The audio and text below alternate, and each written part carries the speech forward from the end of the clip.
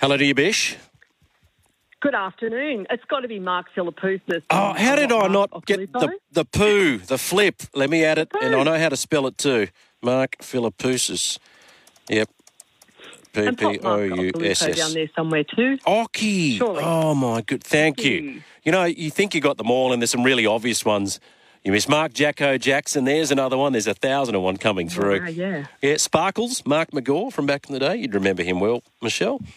Absolutely. Yeah, Mark War, Mark smashing Nicholas. Good time. How did you go? This was inspired by Mark Zara. How'd you go on Cup Day yesterday, by the way? Terrible. And you know what? It's the first time I haven't been anywhere near a racetrack. I have to be honest. I've been stuck at home with a really nasty flu for the last couple of days. So just up and about now. Obviously still working, but you certainly can't go into the office or anything anywhere because people sort of think, oh no, straight away COVID. But it's not that bad. Cup of concrete, I've been told by. Yes, it actually has been going around. I think the last time I saw you in studio, Michelle, you were getting dressed up for the races. Maybe PVL was looking after you that day. Something new and different.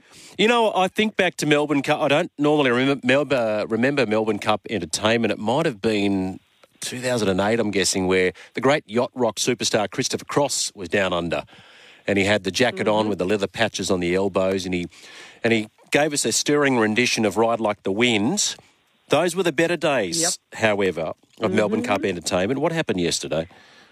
Well, apparently we went back to not quite those days, but a little far back, and it certainly wasn't a hit. Look, I'm a fan of Delta Goodrem. I think she's awesome. So she was, and fans put it as stuck behind the piano, a white piano, but that's what she does. With her rendition of course, Born to Try. Noiseworks frontman John Stevens and also Natalie Imbruglia. They were a star-studded lineup yesterday at Flemington, but the feedback was awful, and it's like I had to dig deep to get a couple of positives, notes across social media. Wanted to read this one out to you in particular. This was one quick, bit off social media. This is horrible.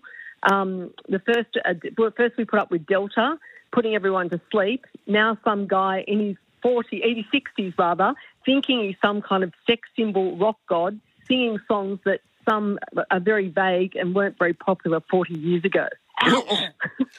About John Stevens and Noiseworks. Do they do the old, what do they do, reach out and touch somebody, or Hot Chili Woman, or, I'm trying to think. I love that they've put that they thought he was a rock god. He was back then. That is hard. And look, it's not the first time, dare I say, it won't be the last time we see some kind of pastiche or Aussie supergroup sort of slapped together for these kind of sporting events. But look, you can't win, can you? You absolutely can't win. Can't keep everyone happy all the time. Correct. They were born to try. I picked the top two, by the way. Just thought I'd let you know that. There you go. There you go. Steve Corica, I hope that his parting company with Sydney FC doesn't tarnish his legacy as a coach and one of the great players as well. But it was always going to be tough, wasn't it, with that slow start to the season for him to maintain his job because the pressure was mounting even as of last year. Well, look, this is where, we've got some fans being critical just about the timing of this as well, saying surely to goodness this should have all been sorted pre-season.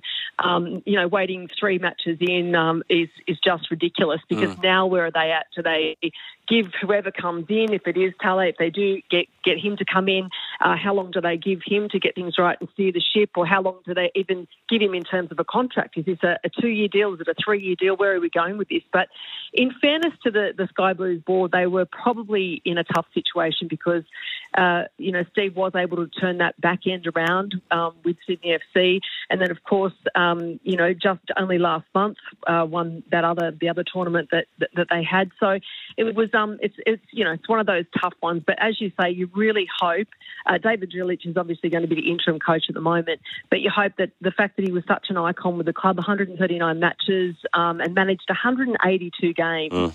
And remember, the big thing here, I guess, no one's really pointed out yet that he did replace the now Socceroos coach, Graham Arnold. Correct. So that was back in 2018. So there's still hope for him. I wouldn't imagine that his coaching career is dead and buried. That's just my take on that anyway. Yeah, I would hope not. And he's a good guy too. He's a really good guy, Stevie Corica. Great guy. Yeah. Yep. Now, I mentioned this at the top of the program, this potential addition of an Australian Open lead-up event in Saudi Arabia might sort of just disrupt the start of the traditional Aussie tennis summer. And as you said, in terms of Saudi Arabia getting their tentacles into world sport, this is only going to go on and on and on. Absolutely. Money talks, and we've seen it right across a number of codes now. The Saudis trying to infiltrate with, obviously, in soccer, cricket, golf. I mean, live golf, that's certainly not going anywhere at all. But I just don't think we should panic too early in terms of how it'll affect anything, our summer of tennis here anyway, especially when you've got, the tournament director of the Kooyong Classic, which is the potential tournament to be, I guess, interrupted with this Masters event in Saudi Arabia. Look, we're very fortunate enough to be one of 4 countries that I guess have a Grand Slam, so we've got to be grateful for that. But I did actually hear your thoughts, and you did steer me into another direction with this, because we're not all, it's more, there is, morals involved in this. We've heard from legend Martina Navratilova, John McEnroe. They're opposed to the whole thing, and that is all on the back of the human rights issues in Saudi Arabia. But can someone put their thinking cap on, and maybe there's, we can sort of start to at least, I wouldn't say fix that situation, but at least steer it in the right direction. And, maybe some contracts produced with conditions in it when it comes to their human rights issues. But I just don't know how fair income they'll be about that because, they just have so much, an abundance of money. But it is a hard one. It's a difficult one. But, it's we're all torn on it when it comes to sport, unfortunately. I love the whole live golf. The fact that there's been competition to the traditional way golf has been played around the world, but I certainly am not happy with the human rights issues in the country. It's a tough one. It is a tough one. Torn on it. Did Natalie Imbruglia roll out Torn at the Cup yesterday? She sang the national anthem. Oh, is that all? Okay, righto. Well, that's not her song either. So there you go. No, there you go. Paddy Mills is an Australian legend. He's an absolute gem, as we know. He's warming the bench at the moment for the Hawks. Do we have a Paddy Mills-Paris problem at the moment, do you think? This is a really tough one, and I just think we're getting a little bit too carried away. It's too early. That's my opinion on this. But, yeah, he has. He sat on the bench for the Atlanta Hawks for their 7th straight regular season game. Of course, his understudy, Josh Giddey, has absolutely carved up the stats. I mean, the last match, 8 points, 7 rebounds, 4 assists. That was against OKC Thunder, 126 to 117 winners. That's the deal at the moment, but Paddy needs just to get more game time. And if that means leaving Atlanta, I'm not sure whether that's on the cards. Where's the national team left with him? It's another hard one, but I just think that he's got a little bit more time on his hands. I don't know, how do you see this one playing out? Because it's mighty handy to have in the national team. Oh, no doubt. Pat, as we said, he's a national treasure, but his presence, Paddy Mills, around the locker room, even if he plays a reduced role, you can't, nobody beats Father Time. While he's warming the bench, he's watching Josh Giddey carve things up. I mean, he won't ever think that he'll do whatever's required for the team. I'd be stunned if Paddy Mills is not there. Yeah, absolutely. And look, the fact he didn't, the problems weren't isolated to Paddy Mills when it came to the World Cup and them not getting, past the group stage for the first time ever.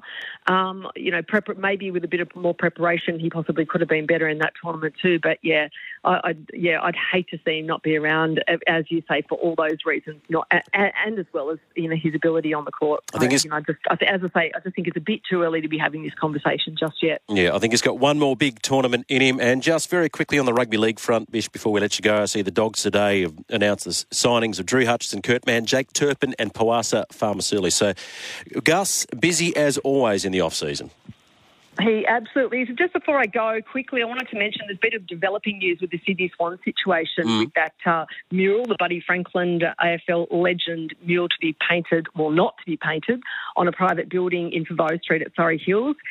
Rightly so, City councillors are now urging council staff to have a complete review of the situation, which I just think makes a lot of sense. We've seen Clover Moore, she's anti it as well, but I'll just leave you with this one. It was a pretty bike lane or a nice tree, painted selection of plants, or even a rainbow crossing. Maybe it would have got the DA approved. Or even half a golf course, Michelle. There you go. Great to chat. Thank you so much. Jog soon. There she is, Michelle Bishop.